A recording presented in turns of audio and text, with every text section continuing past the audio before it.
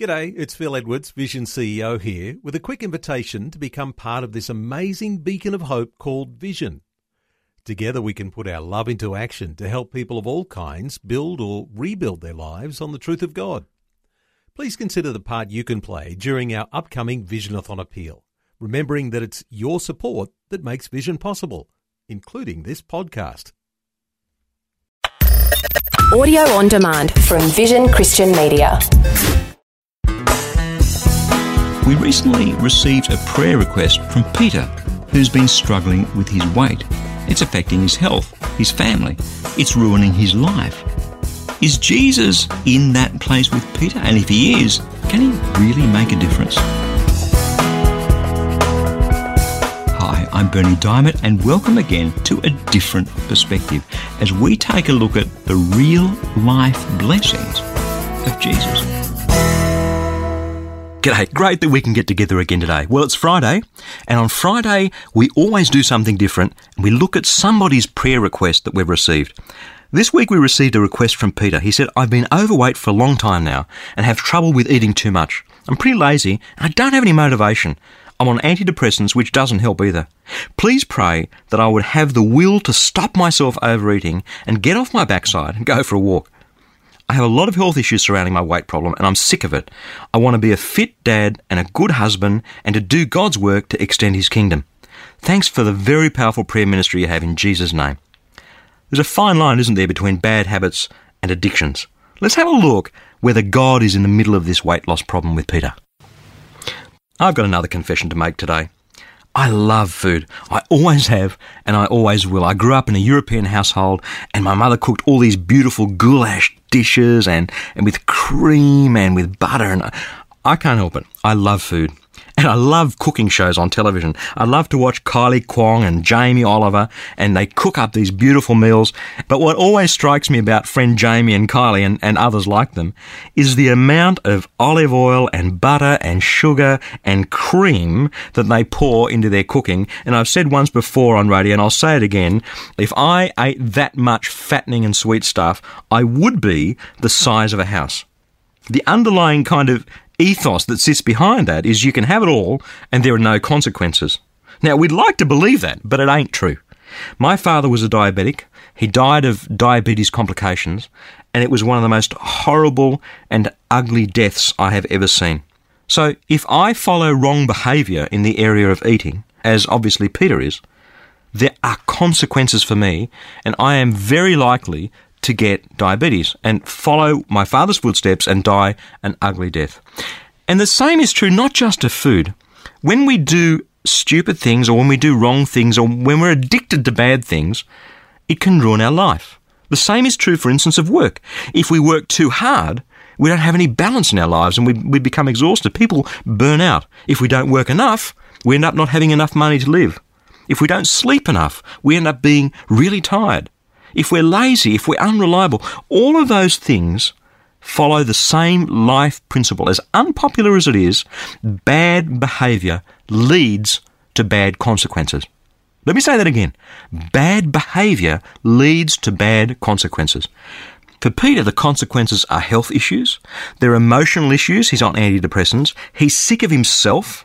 Doubtless his self-esteem is really low because people look at him when he goes out. Its impact on his marriage, on his family, on his health, on his ability to do God's work, all because, put very plainly and simply, Peter is putting too much food into his mouth and not exercising enough. It sounds simple, but Peter is addicted to eating.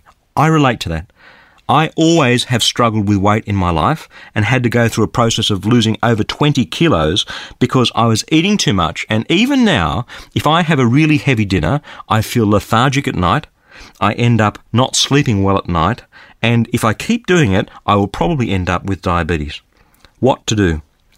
Peter is a man who, by his own testimony there, believes in Jesus Christ.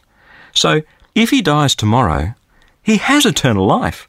All of these problems will go away, and for eternity, he'll live with Jesus. The question is, does he want to live the way he's living now, between now and when he goes to be with the Lord? And the answer from his email is absolutely no.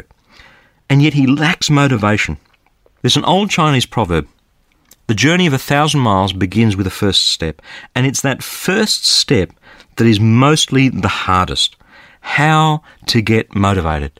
Well, there are some extreme ways to get motivated. I gave up cigarette smoking 24 years ago it is now, because I was with someone when they died of cancer. And though I was smoking 3 packets a day, I threw the packet of cigarette in the bin at the hospital, and since that day, I have never had a single cigarette. I guess it's extreme because it takes you to the end of your life, and you look at the consequences of your behaviour, and you say, do I want to end up like that? It's a powerful thing to do. Do I want to end up like that? But what about the spiritual dimension? The Apostle Paul writes in his letter to the Philippian church in chapter 2 and verse 13, God is at work in us, enabling us both to will and to work for his good pleasure.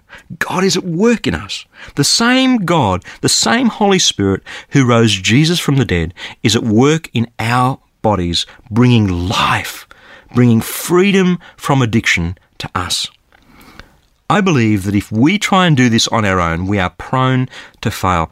How many of us here now have been through diet after diet after diet after diet? Probably a lot of people, because we ultimately end up failing. Listen to what God is saying. God has a good plan for your life, for Peter, for you, and for me. His plan is an abundant life. His plan for Peter is not that he feels so lethargic that he can't go and kick a ball around with his kids in the backyard. The plan for Peter is not that he feels so overweight that he and his wife don't have a good sex life. The plan for Peter is not that his health should be ruined because of his weight. That is not God's plan. But whenever we need to change, whenever we need to make a huge step that somehow seems beyond us, the promise of God is that he is at work in us, enabling us both to will and to work for his good pleasure. In other words, the promise is that his Holy Spirit, together with us, will give us the motivation. You know what a great prayer for Peter is? And for you and for me. Father, I can't do this on my own. I don't know where to begin. I don't know how to take the first step, and I'm not sure I can take the second, third, and fourth steps either. Father, I need your help. What a fantastic prayer. What a prayer of invitation for the God of the whole universe to step in. And he always gives us the wherewithal to do what we need to do. So, yes, it makes sense to take stock. It makes sense to look at our lives, look at the consequences, look at what ultimately will happen to us when we're addicted to something like food, work, sex is a major addiction, drugs, alcohol. Take stock. Do I really want this? And if the answer is no, we can paint a picture of what our life wants to be like and go to God and say, God, I would like to dream about what I could be with you. We can paint on a canvas with fear. We can paint on a canvas with doubt, and we will paint an ugly picture.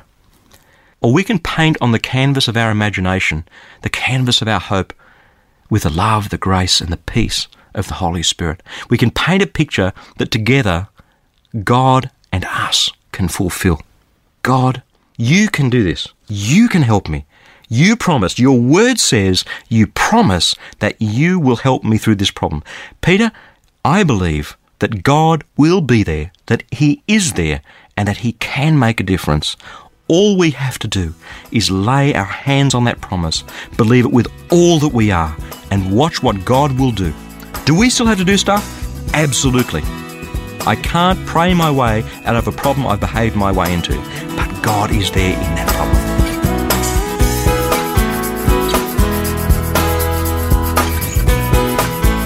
Before I go, I'd just like to remind you that if you have a prayer need, we would love to pray for you. Listen, the only sort of prayer that the Bible teaches about is the sort that has powerful results. Just let that sink in. The only sort of prayer the Bible teaches about is the sort that has powerful results. So if you'd like us to pray with you, in fact, if you'd like our whole prayer community to pray with you, stop by online at powerfulprayer.org to share your prayer request. It's completely confidential. Your name won't be displayed. And in fact, while you're there, perhaps you could pray for one or two others and leave them an encouraging word. The Bible says that the prayer of the righteous is powerful and effective.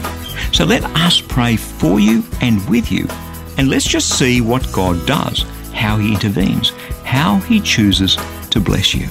That web address again is powerfulprayer.org.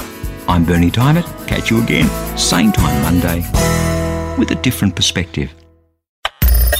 Thanks for taking time to listen to this audio on demand from Vision Christian Media. To find out more about us, go to vision.org.au.